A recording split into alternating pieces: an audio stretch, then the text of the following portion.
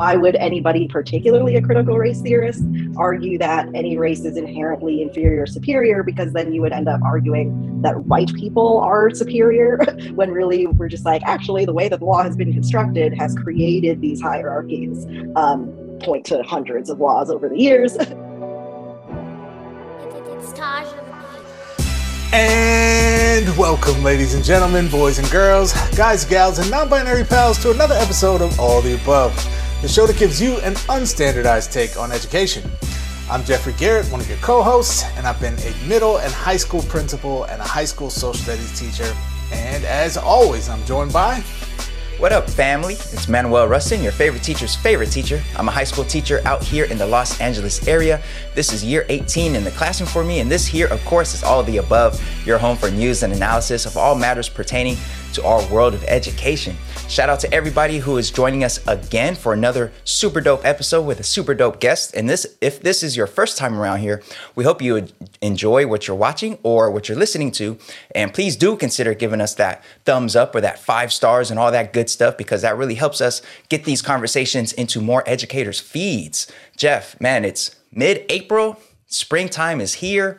The end of the school year is within sight. It's within sight. We still have, 5 or 6 weeks left, but we're getting there. We're getting there. How you holding up this time of year?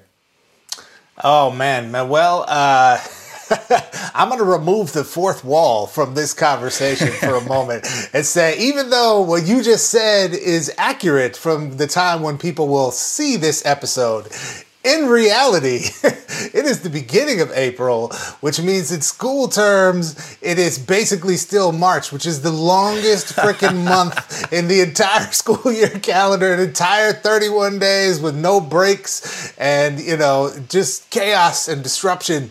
And all of those things. So I'm going to keep it 100% real with you right now. I'm struggling. I'm limping to the finish line until we get to spring break here, man.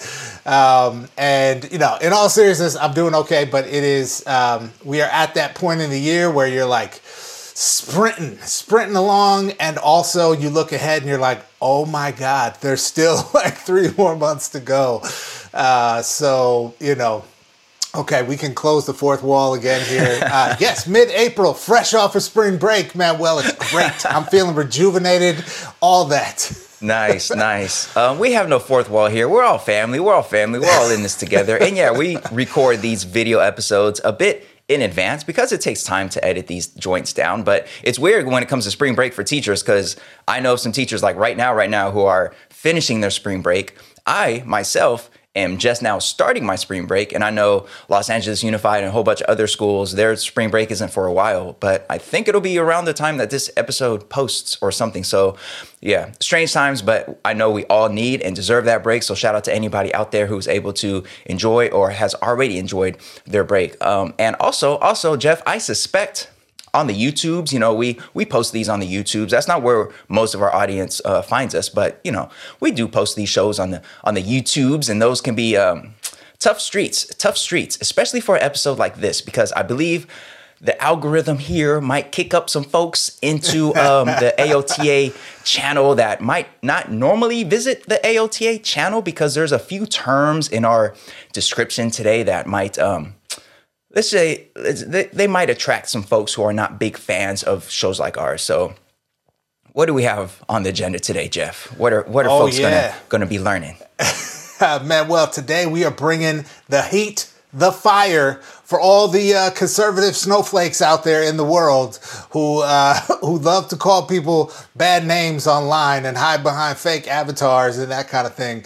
Man, well, I am genuinely incredibly excited about today's episode, because we are digging into a topic that is very close to my heart with a guest who is, we've joked years ago that we as black male educators are like unicorns in the system. Well, today we got a for real unicorn in the system, Manuel, because we're bringing on a guest who is quite literally the one person in the entire state of Mississippi, okay, which is like the most American state in certain kinds of ways, who teaches actual, true, real critical race theory at the University of Mississippi School of Law. That's right. We have Professor Yvette Butler, again, the one individual who teaches critical race theory in law school in the state of Mississippi, the state that is the true essence of the history of America when it comes to our problematic racial past, which is not to either disparage Mississippi or let any other state off the hook. I'm just saying, come on, man. The one person teaching critical race theory in the state of Mississippi is here with us today to talk about actual, real critical race theory, and not only set the record straight about what it is and what it isn't, but also to explore some of the issues from the education lens, right? This crazy national outrage we've seen against the boogeyman of CRT is also having an effect at the higher ed level, right? And impacting professors who actually teach critical race theory and all of the sort of related subjects and disciplines, even outside of law schools, that also apply a critical lens to conversations about race and policy and other sorts of things. So fascinating discussion we're going to have today, Manuel. I can't wait. And folks, I think you're going to love it. You definitely don't want to miss it. Critical race theory. Can't wait. That's right, critical race. I think after today's episode, we're going to link at the bottom the 1776 project report. That got deleted, remember? We have to find some bootleg. Oh, I still got it. I got it on PDF, man. We'll link that joint for people. It's one of the more tragically remarkable documents ever created in American history. We got that for you, folks. And, of course, because both sides, right? We want both sides. Indeed. All right, folks, you're in for a good one. But at first, we have our Do Now. We're going to take a look at some recent news in education, including a story about iPad hall passes and teachers and Airbnb. See what's going on there. Stay tuned.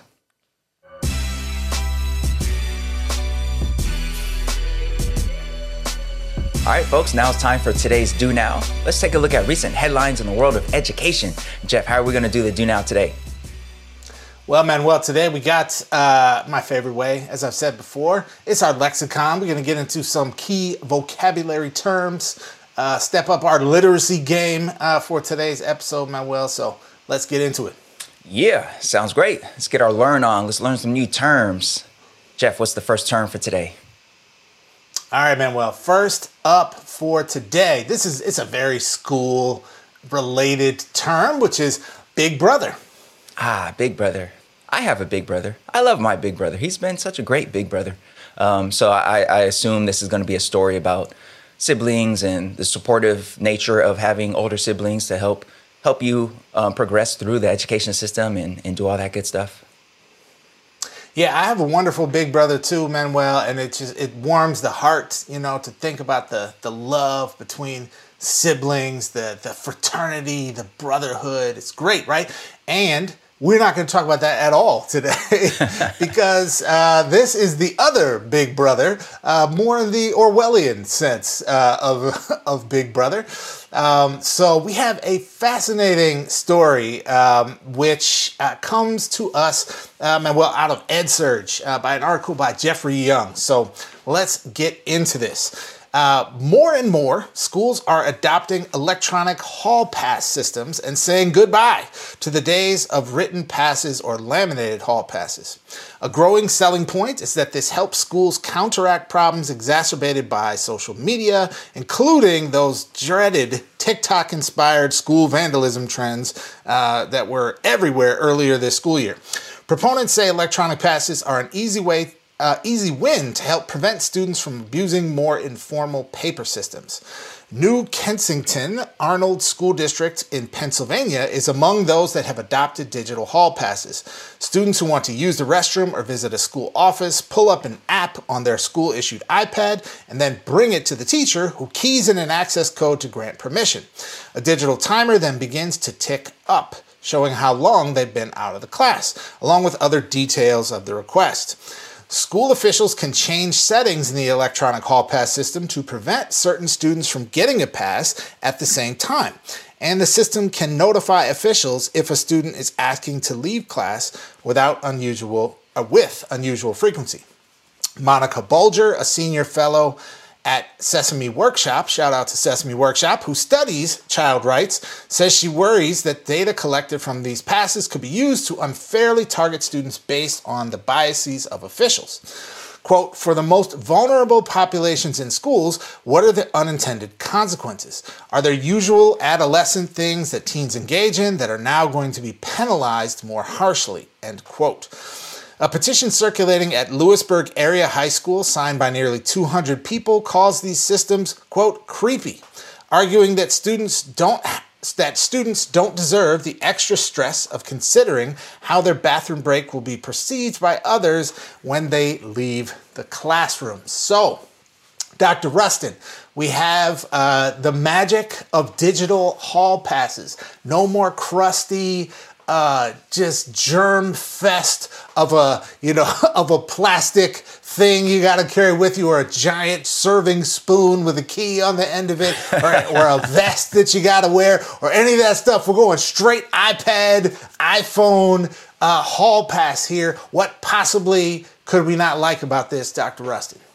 Right? What could go wrong here? Collecting data on students' restroom use, underage students, I might add, and who knows where the data goes? And again, we just have to believe them when they say that the data doesn't follow the student and that the data isn't connected to any individual name or identification. F that. I don't like this at all. I don't like this at all. It does not sound good. Just let the kids go to the bathroom. Just let them use the restroom. Now, if you are building a school with a humanizing, loving community focus, and if you are building a school that centers students and their families and members of the community in the operations of the school, then you could find ways to make restroom going or restroom usage and other reasons for given passes, find ways to make that just like work without needing to be Big Brother and without needing to surveil them digitally. Now, if we have enough folks if you do have a school campus that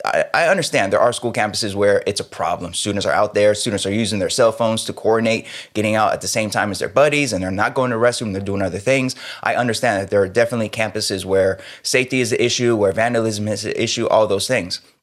If we build a school system where we have enough resources to have enough members of the community and enough support staff who are across the campus to help students with their various needs, that for one makes it a little more difficult for students to be up to nefarious things on campus. And secondly, like the students that I've had, I'm a high school teacher, I understand it's a little different for different age groups, but the students who I've had who have been quote unquote frequent flyers in terms of trying to get a lot of passes, 9 times out of 10, that is resolved through building a relationship with that student and talking to that student and understanding a little bit more about their perspective and understanding that certain students, it's not that they need to go to the restroom, they just need a break from that environment. They just need a break from the classroom, and having understanding with certain students. And I have a few students where the understanding is like, I know that you are a quote unquote frequent flyer and the school has flagged you as such. And I trust that if I let you take a break from my class, that you will return quickly and that you are just taking a quick break.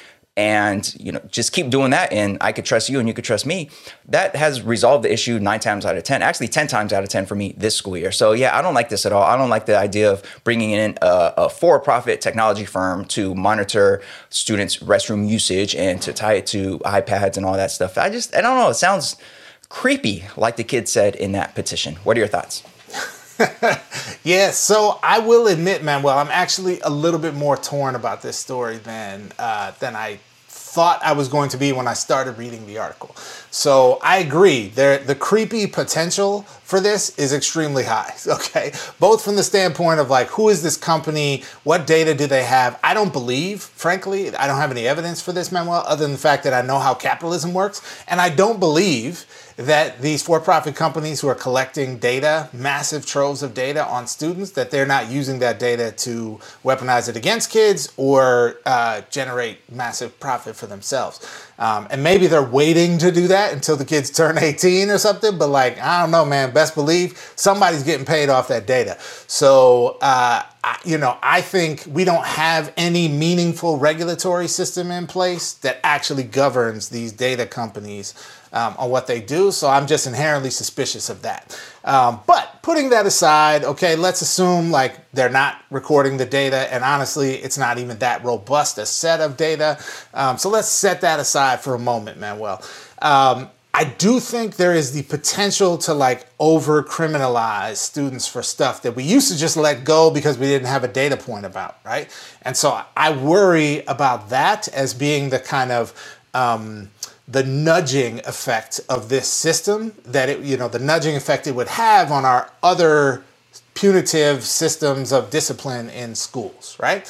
That we would be sort of surfacing more areas for conflict and tension with kids that are like maybe just not that necessary.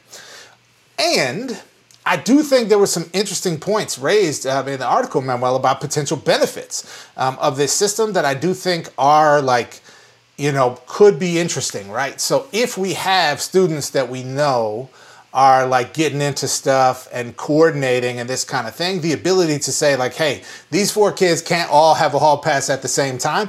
That kind of thing is virtually impossible to coordinate in a school without going super draconian, right? Without saying you can't go to the bathroom, which is like an intolerable policy solution, right? In many ways.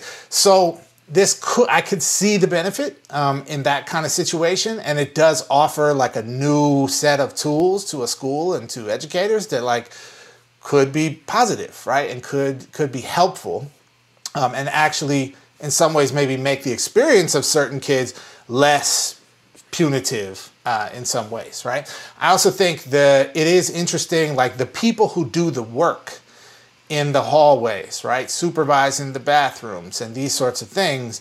Sometimes like you're not necessarily equipped with enough information to do the work well in a way that doesn't surface lots of bias. So in the article, it gave this example of like, an administrator sees a kid and they're like, well, that's a good kid. So I'm not going to sweat them about this, right? But I see another kid and I'm like, hey, where's your pass? And, this sort of like subjectivity and unfairness, which we know teenagers are like, why are you, they're hypersensitive to, right? It could help even the playing field, right? Everyone has a pass or doesn't, right? And we can tell like on this digital list here. And we also know how long you've been out of class, because on bigger campuses, kids could take a 5-minute walk across campus to the furthest bathroom and be like, oh, I got to pass, and you don't know all 2,000 kids' schedules off the top of your head, right? Just seeing a kid in the hallway and knowing that like, actually your 3rd period class is a quarter mile away from here. Like you should be, go to the bathroom on the other side of campus, or that sort of thing. So I can see some benefits, right, that actually could make the system more fair. So that's where I feel, a bit torn. I think if I had to choose right now, I would say the potential negatives maybe outweigh the potential positives, but I would actually love to hear both from the educators at these schools that are using it now and the kids and families about like, how is it actually going? Because I think it's like ambiguous enough that I'm curious. Yeah. Yeah, no, absolutely. Certainly, I'd like to hear how it is to teach in that environment, but more importantly, to be a student in that environment. From the petition that we mentioned here, it sounded like the students were saying that they're feeling a bit of pressure around like how their request to go to the restroom is going to be received, given that, how it lines up with other previous requests, and just building a bank of data about their own usage of the restroom or whatever else is going on. Like, we don't need students having to worry about that. But I hear you on the potential benefits. That leads me to think, okay, well then, how about the next step from that? If we normalized hall passes that are iPad electronic hall passes, then perhaps the next step is, keying in these access codes and doing all that, that's kind of extra. How about we just GPS tag their student IDs so that they can walk in and out? Like those, those Amazon grocery stores or whatever, where you don't have to log in, you just walk around and it automatically tracks you. Like, because that would be the next step, right? Because that would be even easier. And, just why even step in that direction if we can address student needs and concerns in a way that like perhaps gets to the bottom of why they want to be out of the classroom so much. But in any case, yeah, definitely I see the benefits there, but I'm more concerned about the drawbacks. So, yeah. Yeah. No, I feel you. And you are 100% right to be suspicious of this. Even if it turns out to be great, like you're still right to be suspicious. But since you brought up those Amazon stores, did you see, Manuel, non sequitur here, did you see the Saturday Night Live skit they did? That was perfect. Hell yeah. That was Perfect. It's so hilarious, man. Shout out to whoever thought of that, because I was definitely having similar thoughts about that system. I was like, won't be shopping there anytime soon. So, Nope. Yeah. Cool. All right, Jeff. Well, that was the first term for our lexicon today. Next up, we have another term here, and this is mashup. Mashup. Nice. Makes me think of Thanksgiving dinner. Mashed potatoes, gonna mash them up. Get the masher, elbow grease, good old fashioned. I'm not really into the blender. Hand mixer usage. I'm all about the old school. Get your buys and tries involved. All right. Interesting. Get the masher, get some elbow grease going. Yeah, this has nothing to do with that, but this is a mashup of two different stories, both related to education, both related to housing. And we thought it'd be interesting to kind of take a look at the juxtaposition of both of them together, because of course we've spoken on the show about housing and the challenges of the housing crisis on our students and our teachers. So here we go. This is the combination of two stories, one from an Airbnb press release, and the second story from Michael Burke and Emma Gallegos for EdSource. Now, the company Airbnb recently announced a partnership with the nation's largest teachers union, the National Education Association, to support teachers in becoming Airbnb hosts as a way to supplement their income. Teachers who are NEA members and are first-time Airbnb hosts will receive a one-time $100 stipend, a hosting curriculum written by and for educators, and a 10% discount on Airbnb experiences, which are in-person and online adventures and activities. The press release reads, quote, 1 in 5 Airbnb hosts who are employed are either educators or healthcare workers. For these members of our community, hosting not only provides a way for them to further leverage their passion for caring for others, but also earn additional income by doing so. This, of course, comes as more and more regions face a housing crisis that is largely spurred by escalating housing costs. And Michael Burke and Emma Gallegos in EdSource report that the California Department of Finance has recommended tens of millions of dollars in funding to go to 4 community colleges to construct more affordable dorm-style housing for their community college students. Traditionally, community college students in California commute to their campuses. Only 11 of the state's 116 community colleges currently offer student housing of some sort. And the new housing projects that are proposed here still need to be approved by the state legislature. But if that happens, that will add about 1,300 beds across the 4 colleges. That would represent a significant expansion of the housing that is currently offered. One of the colleges that may receive this additional funding is Sierra College, which is just north of Sacramento. Shout out to Sacktown. It currently has a dorm-style residence hall with about 120 beds and a very, very long wait list. College President Willie Duncan said, quote, "From all our research, the 2 biggest factors that impact student success are housing and transportation. Students can't overcome if they don't have those." So, Jeff, when we normally think of residence halls and dorms, we tend to think 4-year colleges, not community colleges. And certainly, when we think about teacher housing, we tend not to think about teachers as Airbnb hosts, but here is a union forming a partnership with Airbnb to help teachers learn how to host and get some added benefit in doing that. So what are your thoughts here around this housing situation? Yeah, well, I have a range of thoughts. The first and foremost thought is, let's give everybody the housing that they need affordably, okay? Because housing is literally a human right, okay? Like when we think about the basic human needs, right? What are they, boys and girls? Food, clothes, and shelter, okay? Like literally, and that's of course, alongside the more Maslow's hierarchy of needs, right? Of love and, self-actualization, all that good stuff. But you can't get to a lot of that other stuff if you don't have food, clothes, and shelter, okay? So why we're not providing housing for community college students is beyond me. It's crazy. I think it's just reflective of the fact that we have that actually the most inequitable part of our education system, which is not to let us in the K-12 world off the hook, but I would argue the most inequitable part of our education system in this country is higher ed. And it's not even close, okay? We literally segregate higher ed entirely from top to bottom. We fund community colleges at dramatically lower rates than we fund, our fancy, most elite four-year schools. This is true at in the state systems across the country, also true in the private systems as well.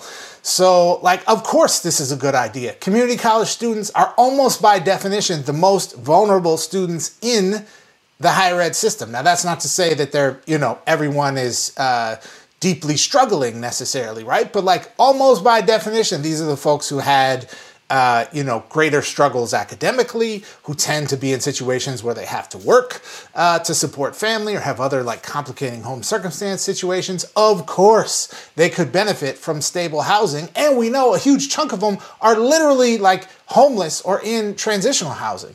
So, of course, this is a great idea. We should expand it across the board to provide it as a universal option for anyone who needs it, because a civilized society invests in its people to get educated so they can, live good, empowered lives and be able to contribute to their community, to this democracy, to the society, all of their talents and genius. Okay, end of story on that one for me. Now, the teacher Airbnb situation, Manuel.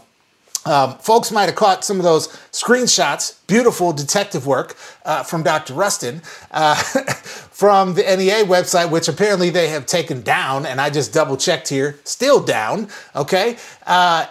So this is not a good look in my mind. I know they want to spin it as educators, many of them are off in the summer. So while you're traveling France and Ghana and Tokyo over the summer, you can, rent out your apartment and make some money on the side. And that sounds great. And I'm pretty sure that's not really what's happening here at scale. Even in the article, it talks about a teacher who was really excited to participate in Airbnb because they made an additional $20,000 a year, which sounds great, on top of their $30,000 a year teaching salary. Okay, so you're still barely middle class at the end of the day, right? Depending on what part of the country you live in, right? I mean, if you live here in LA, $50,000 a year, you could hardly afford an apartment on $50,000 a year without some kind of assistance here in this city, okay? Where one bedrooms are going for $3,000 a month. So this is reflective of the larger issue, which maybe NEA should spend a little more time on, which is how do we make sure teachers actually get paid what they are worth, a dignified professional wage, to do the incredibly important essential frontline work that they do. Yeah. So, whatever, cool, coupons for Airbnb, love it and all, but let's not bury the lead here. Pay the teachers, man, and how about the union focus on that? Yeah, absolutely. So, folks know we edit these shows and, take some time. And part of that is the visual experience and showing images of what we are talking about. And I went to the NEA website, which had its little the NEA member benefits website, which had its page about this new partnership with Airbnb. And I took a whole bunch of screenshots for the episode. And I went back there today because I wanted to double check some stuff, and boom, it's gone. So I don't know if it's gone permanently or if they realize, let's just pull it down until the heat is past us, or if there's maybe just a technical glitch and, maybe it'll be right back up. But folks watching the show, watching the video version, either on YouTube or watching the video on Spotify, you could see what the NEA member benefits website was saying about this Airbnb partnership. Let me just read one part of it that stood out to me. And it's obviously showing right now on the video if you're watching, but it says, earn extra income as an Airbnb host. And it says, share your skills. Whether you have a spare room or a whole house, someone is looking for a place like yours. The skills that help you run a classroom can help you host. Okay. I wish that the income that came with me running a classroom allowed me to have extra properties that I could put out there on Airbnb and make extra income from, but it certainly doesn't. I've talked about the looming teacher shortage, and we know that teachers, especially newer teachers, folks who are newer to the profession, are struggling to have a place that they own in the first place, let alone a spot that they could lease out while they go on their vacations or while they live in their main place or whatever. So I'm sure there are teachers more on the veteran side across the nation who maybe do have extra property that they could benefit from Airbnb from, but that's not the majority of teachers. And this is not the time. To be setting up those partnerships. Read the room. Folks are struggling struggling, teachers are struggling, students are struggling. If you are a teacher who has extra property somewhere to rent out an Airbnb, consider not doing Airbnb. Consider renting it to an actual family that needs stable housing. Consider doing that instead of taking part in the privatization of just all the real estate that we have, in the sense that folks are using Airbnb instead of renting to families, and then using that money to inflate their own income, and then housing costs and rental costs in certain areas are just like skyrocketing, because like, why rent to somebody on a month by month if you could just rent Airbnb day by day or weekend by weekend and charge even more and make even more money? Like, it's an escalating crisis. Please don't take part in it if you can afford not to take part in it. And as far as the dorms for community college students, I love that. Like, I'm sure many folks would have stayed in community college if they had stable housing and could just walk to class and get that aspect of the college experience. So I'm all for that. I really do wish, though, we didn't have to continue to use like our public funding to try to address what is a real crisis in real estate, thanks to unfettered capitalism, because our public funding for a few extra dorms at these community colleges, that's like a drop in the bucket when you look at the housing crisis across California and across the nation.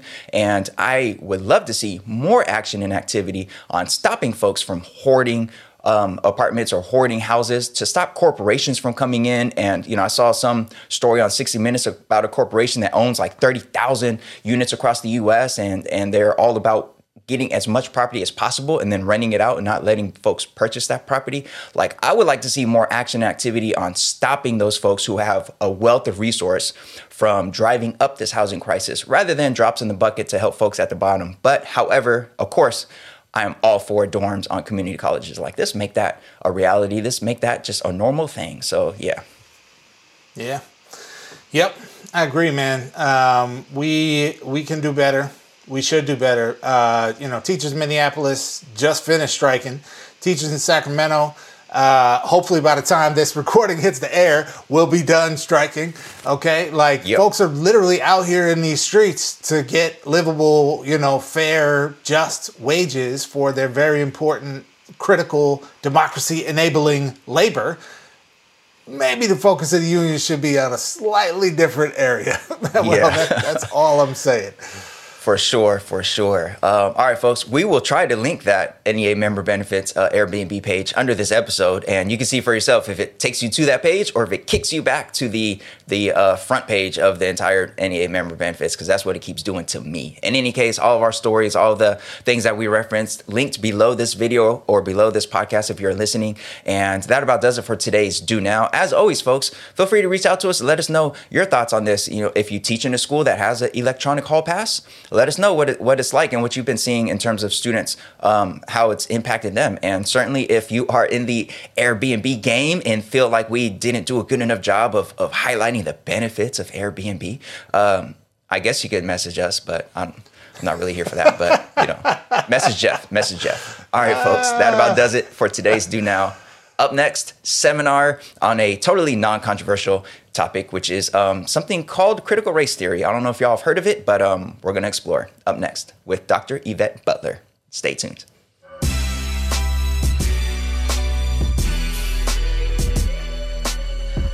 All right, folks, welcome to today's seminar. We are so excited to have you here with us today. And we have a guest here today who I think is perhaps one of the most unique individuals in the landscape of American education.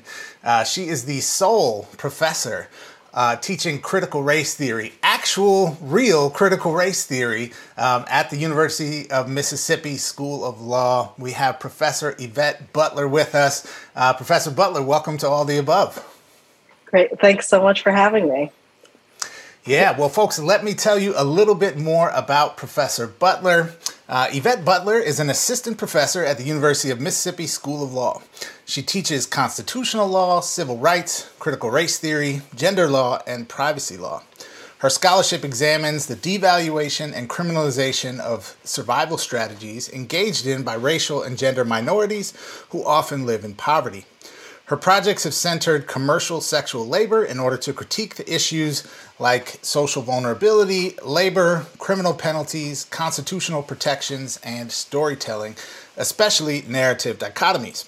Before joining academia, Professor Butler was a litigator for a civil rights firm, a policy director for a nonprofit providing services to people engaged in commercial sex, and a director of strategic change for a national nonprofit focused on economic justice for survivors of domestic and sexual violence. Professor Butler, once again, welcome. So glad to have you here, and I'm going to kick it over to Manuel for our first question. All right, Professor Butler in the building. Thank you so much for taking time out to be here with us here on All of the Above, especially during these very tumultuous, challenging times. We very much appreciate having you here today for sure. And frankly, you hold one of the most interesting and unique positions in education across the United States, as Jeffrey just said, being the Professor of Law 743, which is the sole course on critical race theory at the University of Mississippi School of Law, which is, of course, the flagship university in a state that is very much associated with America's history of slavery and Jim Crow and white supremacist violence. So during these times, amid the backlash against so-called CRT and the efforts to undermine the truthful teaching of history in our courses and efforts to really suppress critical dialogue and conversations around race in our classrooms across the U.S., we want to start by just asking, like, how are you right now? What's it been like? What's it like to hold your position and do the work that you do amid such intense, partisan, just nonsense? Yeah, thanks so much for that question. And I feel like that's so hard to answer. I mean, right now I'm great because, I guess we finally have a bill that is sitting on the governor's desk ready to be signed. So there is some peace in sort of knowing, okay, like this is the actual thing we're against. Because I think before, when it was just introduced by the Senate, there were a lot of concerns about, okay, what is this going to end up being? Like, are there going to be amendments that are going to be, like right now the law is really broad and vague, and I know we'll get into that. So there were a lot of concerns like, could this be written worse? Like, could the law that actually ends up on the books end up being horrible? So now I'm great. It's been a little bit of a roller coaster, but basically on the other end. Yeah, well, it's good to hear that you're doing well, Professor Butler. And honestly, Manuel and I, we occupy a small space in the world of sort of media and YouTube and that sort of thing. But even we, in our small space, are sometimes the target of some real right-wing backlash. And our heart definitely goes out to folks who are in positions where some of that may be coming your way as well. And so glad to hear you are doing well, and hope that very much continues. So the next question we want to ask here really gets at, I think, kind of the crux of a lot of this issue, which is that there's been this sort of national performative outrage against so-called CRT. And I think that, that outrage has revealed in many ways that the folks who are the strongest opponents of so-called CRT are neither interested in actually understanding what CRT is, nor actually engaging in any kind of good faith conversation about what this theory is, what its applications are to learning, either in higher ed or in the K-12 system. That really this theory, this content, this discipline has been just sort of made a boogeyman in our national conversation.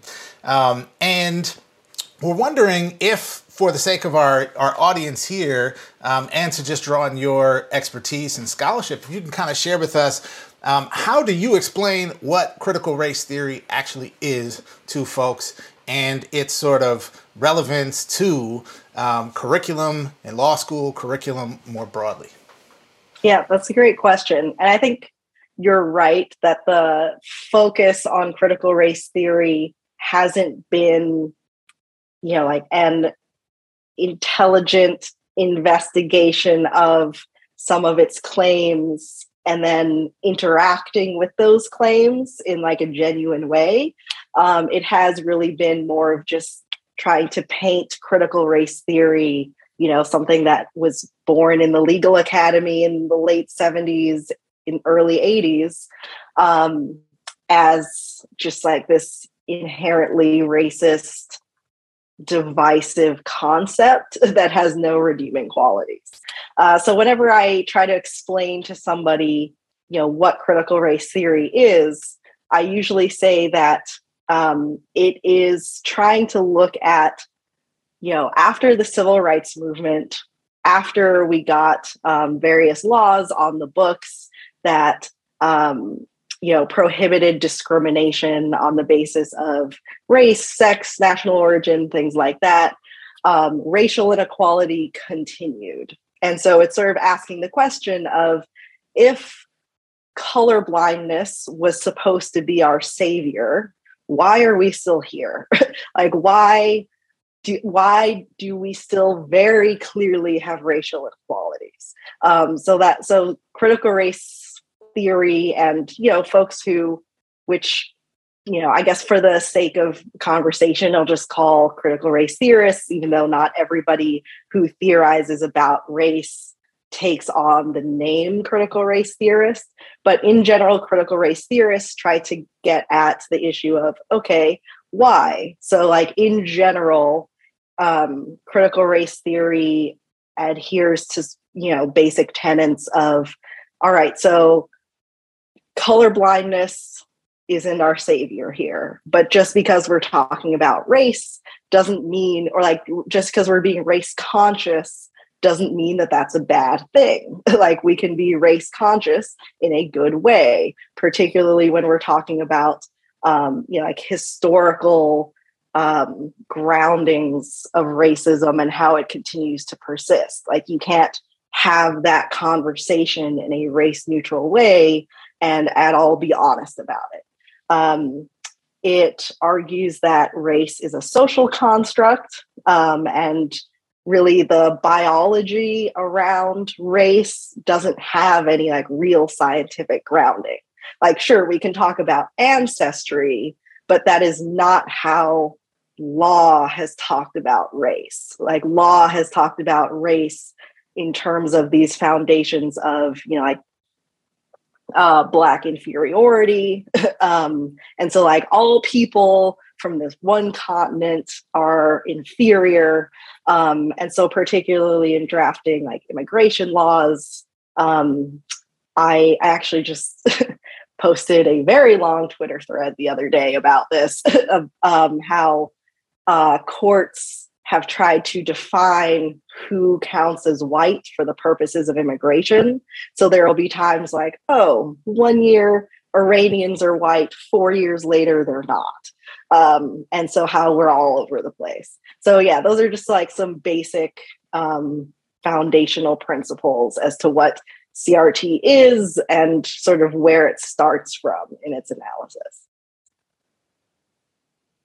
Yeah, I really appreciate that explanation there, because obviously the discussions out there around it are so malaligned and so just frankly wrong and erroneous about what critical race theory is. And there's so much fear and hatred out there around it that has been whipped up. And one of the outcomes of that are these bills that we're seeing. And you mentioned one bill for your state in Mississippi that looks like it's currently ready for final approval. And I just want to read a piece of that bill and get your thoughts on what the implications of this particular legislation might be for courses like yours. So this is Mississippi Senate Bill 2113, which just went into law, and it reads, in part, quote, "No public institution of higher learning, community junior college, school district, or public school, including public charter schools, shall direct or otherwise compel students to personally affirm, adopt, or adhere to any of the following tenets. A, that any sex, race, ethnicity, religion, or national origin is inherently superior or inferior. Or B, that individuals should be adversely treated on the basis of their sex, race, ethnicity, religion, or national origin." Now, based on the text of that law and based on what you just explained to us, critical race theory largely focuses on, it sounds like the law doesn't overtly ban necessarily critical race theory or overtly prevent folks from utilizing that theoretical framework. So we want to get your thoughts about what you consider to be the true political ramifications of this language and how you think it might actually affect your course. Because we know that this language was directed at courses and teaching such as what takes place in your classroom. Yeah.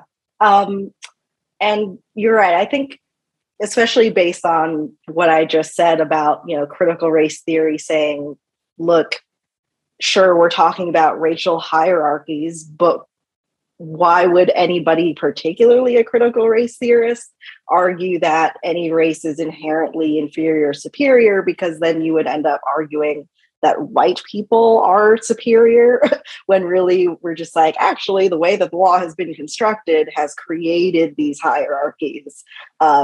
Point to hundreds of laws over the years. And so like, that's what we're talking about. And so none of this is inherent. So yeah, I think the way that the bill is written was written that way to score political points, because right now, Republicans all over are demonizing critical race theory, not knowing or caring what it is, because it resonates with their base. I think, which I think critical race theory would have a lot to say about the resonance, in part because we have such a hard time talking about race in this country. So whenever race comes up, it makes people feel really uncomfortable. So yeah, great. Like, let's draft this law that sounds fine on its face, because in general, sure, like nobody should be teaching anybody that anybody's inherently inferior or superior. But also, if that were really the goal, small tangent here, like some of the proposed amendments were about, well, if that's the goal, shouldn't we then say that no gender identity or no sexual orientation is inherently inferior or superior? And the folks in charge of drafting this bill were extremely opposed to that, probably because we can see that they're writing bills very specifically going for people who are LGBTQ. So like, it's not actually about any sort of equity. And as far as how the bill would or wouldn't affect my class, I don't think it's going to affect it at all. And in fact, and I'm not trying to be too, I don't know the word to even use here. Like, I'm not trying to be, I'm going to use a very loaded term of troublemaker, but like good trouble, by saying, I plan now to, in order to be able to explain to all of my students how conversations about race or gender are not in violation of this bill, I now have to teach all of them the general concepts of critical race theory, so that they understand that I'm not violating the bill just by having honest conversations about things that literally happened. And I think it's my responsibility as a legal educator to inform the next generation of lawyers, like what we primarily learn in law school is founded on a particular school of thought, but that is not the only way to think about these issues.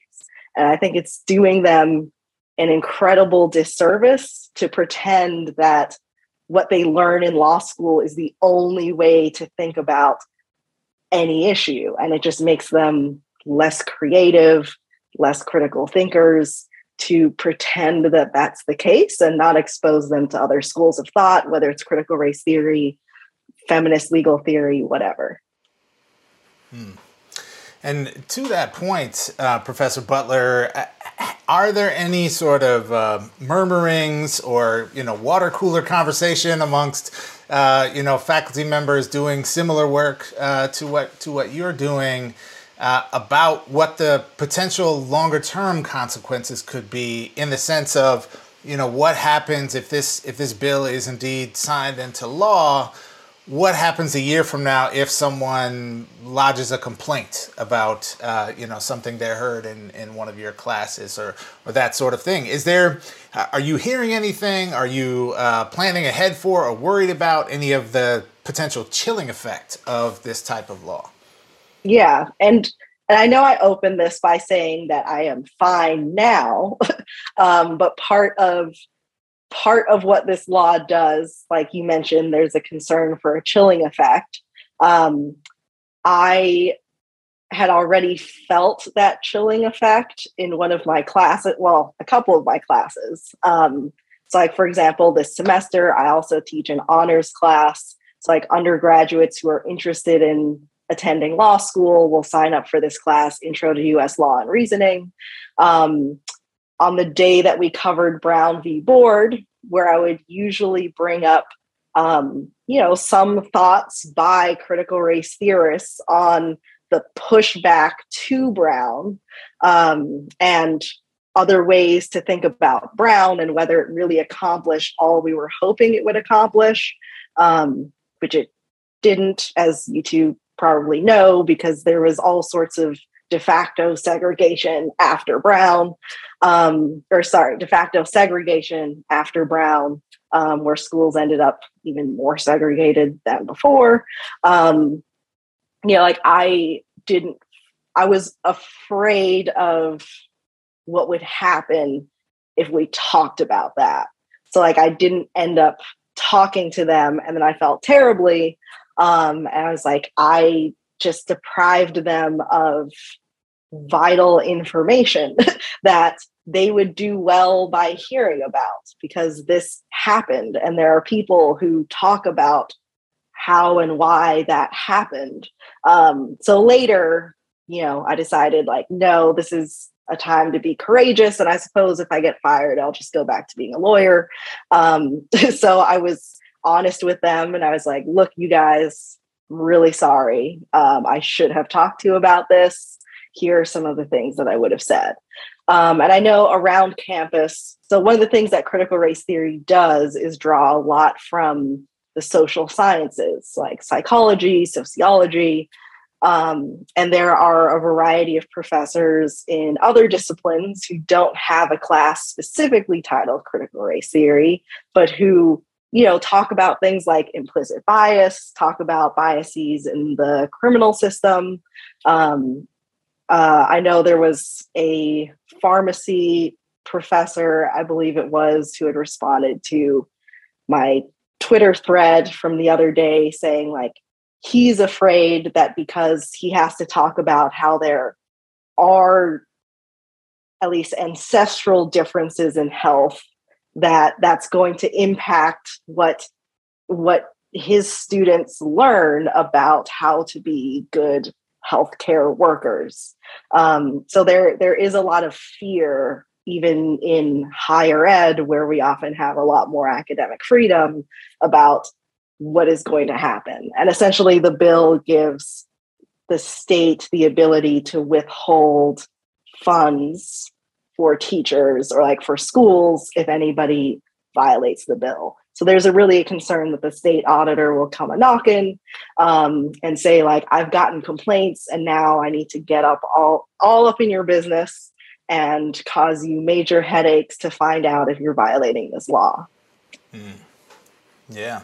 And that's only just a little bit fascist, I suppose. So, yeah, well, I thank you for sharing that perspective with us. And I think in the K-12 system, we are experiencing, I would say, in some cases, similar chilling effects, and in other cases, frankly, just much more draconian enforcement mechanisms, in the state of New Hampshire, where there's a way that families and students can report you to the state, in places like Florida, where there's, they're outlawing making white students uncomfortable by having honest conversations about history. So I think we certainly in the K-12 system can empathize with both the kind of chilling effect experience that you're having, and also morally grappling with like our duty to teach truth in the classroom. So appreciate hearing your perspective. And that's maybe a good segue into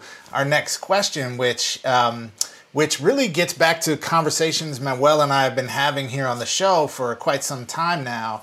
And my personal, at least, belief that I think we made a mistake, at least in the K-12 space, in how we have responded to the disingenuous, anti-CRT attacks. And what we've mostly seen is people saying, of course, what they're saying about CRT is blown out of proportion, is untrue, is disingenuous.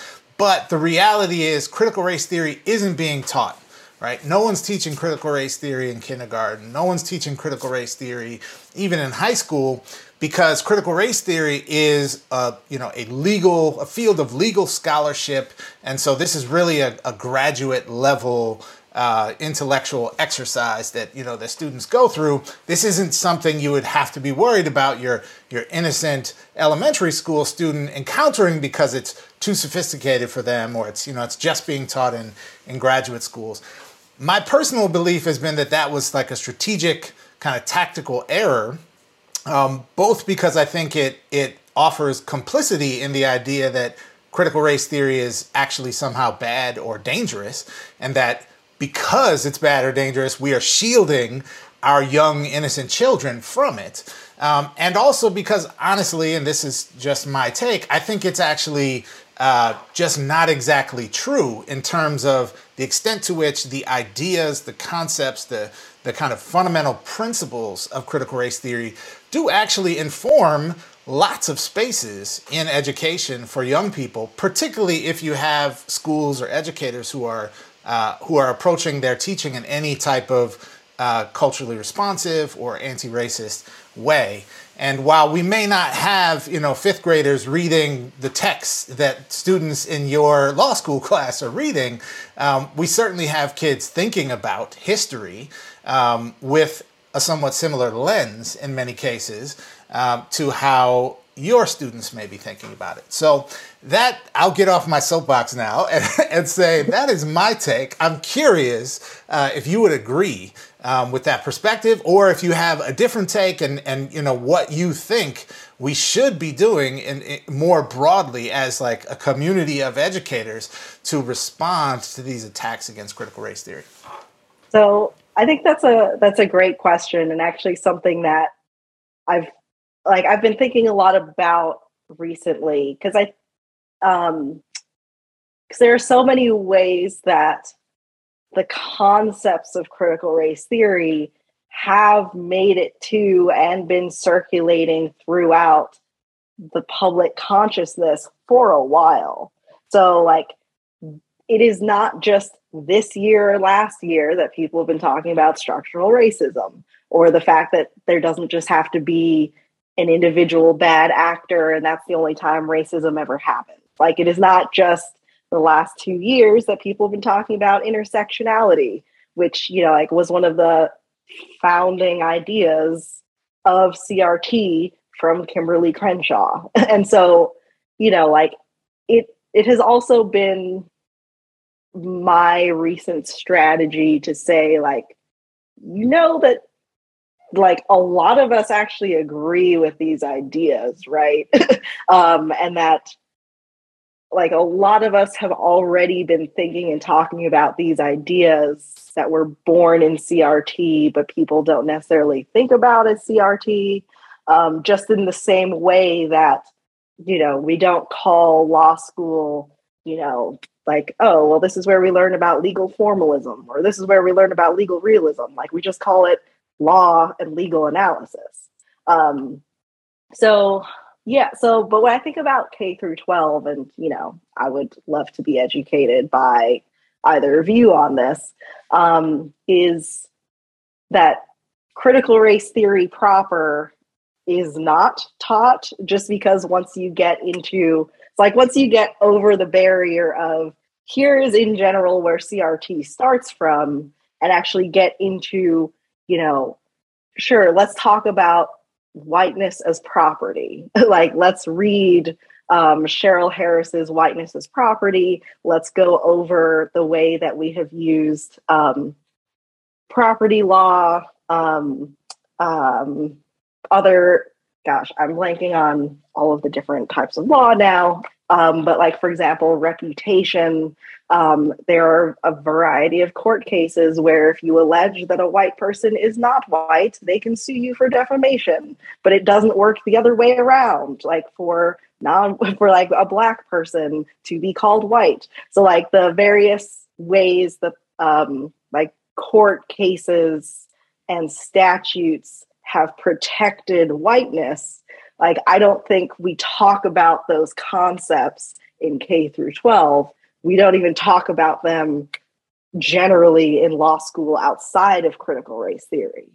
So, I mean, I think you're right in that, well, I mean, honestly, I haven't been in a K through 12 space since I was in K through 12, but like I wouldn't be surprised to learn that in being culturally competent, teachers are talking about intersectionality, or teachers make some reference to structural racism, or something like that. But I don't think they are going into CRT to say, okay, well, let's talk about what Professor Derek Bell said about Brown v. Board and how it actually helped to maintain a system of white supremacy by just attacking one of the symptoms of white supremacy, which is segregation.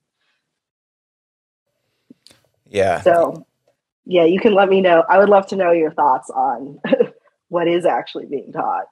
Yeah, certainly. Yeah, I mean, I agree. I mean, many elements of and some of the particular tenets of critical race theory, to Jeff's point, like have a valued place in K-12, in classrooms that, especially classrooms that are really transformative spaces for our most marginalized students to understand sort of just the role of race and racism in America's past and present. But, you know, where I kind of differ or disagree a little bit with Jeff around it is that, you know, the response to the backlash to CRT, we saw such a misalignment of what like CRT actually means. And I feel like it was important to defend the legal framework for what it is and not let them just use this phrase as an umbrella term for anything dealing with race. That attempt clearly failed because it doesn't matter. Like, you know, critical race theory just gets thrown around regardless. But yeah, throughout K-12 spaces, especially in social sciences, especially in ethnic studies courses and areas like that, critical race theory and elements of it are critically important to helping students understand the context of their neighborhood, their community, their experiences, and just the world that we live in. But yeah, at the end of the day, sad to say, I think it almost didn't matter whether or not we focused on the CRT element itself, specifically the legal framework and whether that's in K-12, or just a broader discussion around like, is it right for young people to learn about race and racism? It seemed like the backlash was so strong, it was going to tear through our classrooms one way or another. But I think one of the I don't know, bright sides of that is that we're getting more testimonials from students about the value of learning about race and learning critical race theory. And that's really what directed us to you in your work. Because we're educators here in California.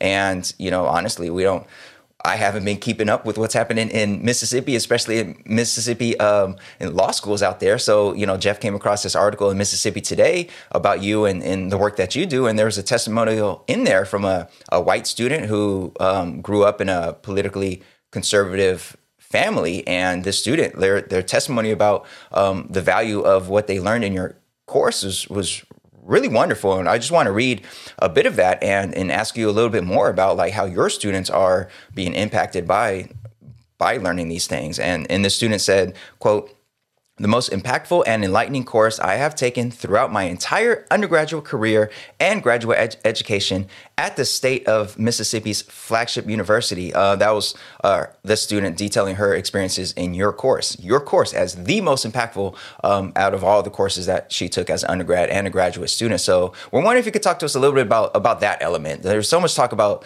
CRT and whether or not it's dangerous or not, or are these things. But at the end of the day, when students are engaged in learning about these concepts and becoming a little bit race conscious in the sense of the role of race and racism in our legal system and beyond that, how have you seen it impact your Black students, your other students of color, and your white students? Yeah. So I so I absolutely love the Mississippi Today article. Obviously, it made me sound like a rock star, so that's awesome. Yeah. I actually had no idea it was in the works until it came out. And I was like, oh, like these are a lot of quotes that seem like somebody was taking a lot of notes in my class, but that's cool. So I'm just glad like it turned out the way that it did. So I almost feel like her statements are more powerful because I had no idea this was happening till it was published. But yeah, I mean, I think that's pretty consistent with the evals that I got last year, which was also my first year at the University of Mississippi and my first year teaching CRT, was sort of like, everybody needs to take this class, like this should be required sort of comments. And I really think that, you know, like if you read I don't know if her letter to the Mississippi House was linked in that article or not. But one of the things that she felt like was really impactful was the fact that on maybe the first or second day, we ended up having a conversation about how people like to refer to themselves in, you know, as like Black versus African American versus Latino versus Hispanic, like, which one of the things she said was like, I've literally never been in a space where we have just had that conversation before. And so like and so I feel like one of the things that students have told me is really impactful is we can come into this space and just be honest or be straightforward or be explicit about what we're talking about, which is new for them. Because in a lot of in a lot of spaces, either you're not supposed to bring up race or race is painted as irrelevant, particularly in the context of the law. Like one of the examples I like to give is, you know, contemporary legal thought, as I'll refer to it, will say something like, okay, well, would a reasonable person, like this objective reasonable person standard, would a reasonable person feel free to decline to let the police search their bag or decline to be interviewed by the police? And a feminist legal theory perspective will say, well, hang on, like in feminism, we care a lot about power dynamics. And consent is not the same thing as submission. So like, what are the power dynamics here? And is somebody really consenting if they are submitting? And the answer would be no. And in critical race theory, it's also like, okay, but what do Black people think about the police? How are they treated by the police? Can you actually say no to a police officer without putting your life in danger? Like, this reasonable person is clearly like a middle class white person who has only had positive experiences. So I think just really being in a space where we can be honest about your experience as meaningful.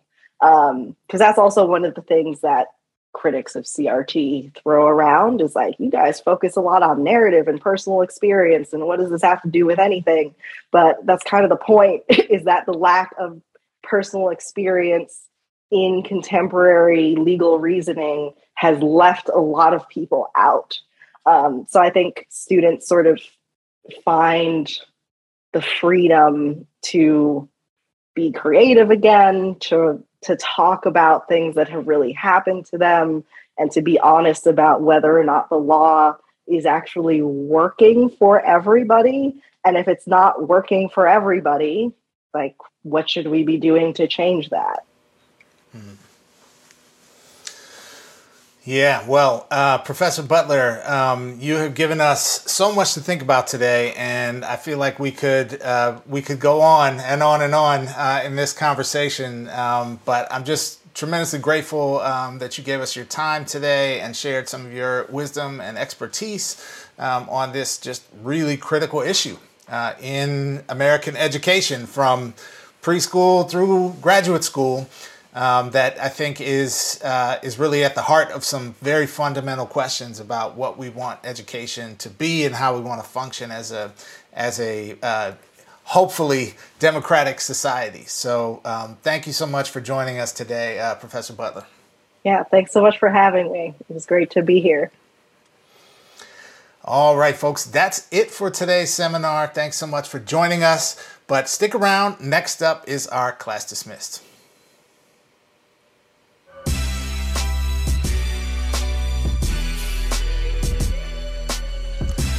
All right, folks, we've reached that time in our episode that is our Class Dismissed. It's when we like to pause for a moment, zoom out, give some love, shout outs, and flowers to people out there in the broader world of education, just doing good things in the world. So, Manuel, who we got for today's Class Dismissed? Well, Jeff, today we have a student that is or has built a food pantry at his high school. And, you know, this reminded me of a story that we did, I think, a year or two back. And anytime I see a story about a student who sets up either a food pantry or a resource center at their own school site to help their fellow students who might be in need, I just love seeing that. So we want to shout out this student in Connecticut. So here we have Jeremiah Simeon, who's a senior at Norwalk High School in Connecticut. And his summer research project inspired him to create a food pantry at his school. Simeon studied food insecurity in Norwalk and found that the sources and quality of food available in different parts of his city were not equal. So with the help of a local service learning group and a $2,500 donation from a local supermarket, Simeon managed to get the project off the ground and stock the pantry with canned foods, cereals, pasta, and other goods. He said that his goal is to feed at least 40 families per week. Now, it's currently just barely up and running, which is a big shout out to him, and he's hoping to expand it so that he could get 40 families a week the food and resources that they need in order to just be able to sustain themselves and enjoy their own child's education and all that. So shout out to the student. Didn't have to do that. It could have just been a little service learning project in the summer and just left it at that. But nah, he brought it into the school year and made it a reality in terms of fulfilling this need that he saw in his community. So shout out to Mr. Simeon. We see you. Good work. We love it. And much appreciation to you. Yeah, absolutely. I love these stories too, Manuel. And it's just another example of the ways in which young people will show us the way, right? And can lead and put all that boundless energy of youth, right, can be channeled into really positive things if given the space and the trust to do so. And so, love this story. Shout out to this beautiful program out in Connecticut. Absolutely. So. Thanks, everybody, for joining us today on All the Above. Appreciate you making it with us to the end of the episode. We are so grateful that you're here. And we have one last ask for you, which is help us spread the word about All the Above. Make sure you check us out online. Go to our YouTube page, get to our Twitter, our Facebook. We are at AOTA Show. And all the links to our presence on basically every platform out there are on our website, which is aotashow.com. Again, that's aotashow.com. Thanks for the support, everybody.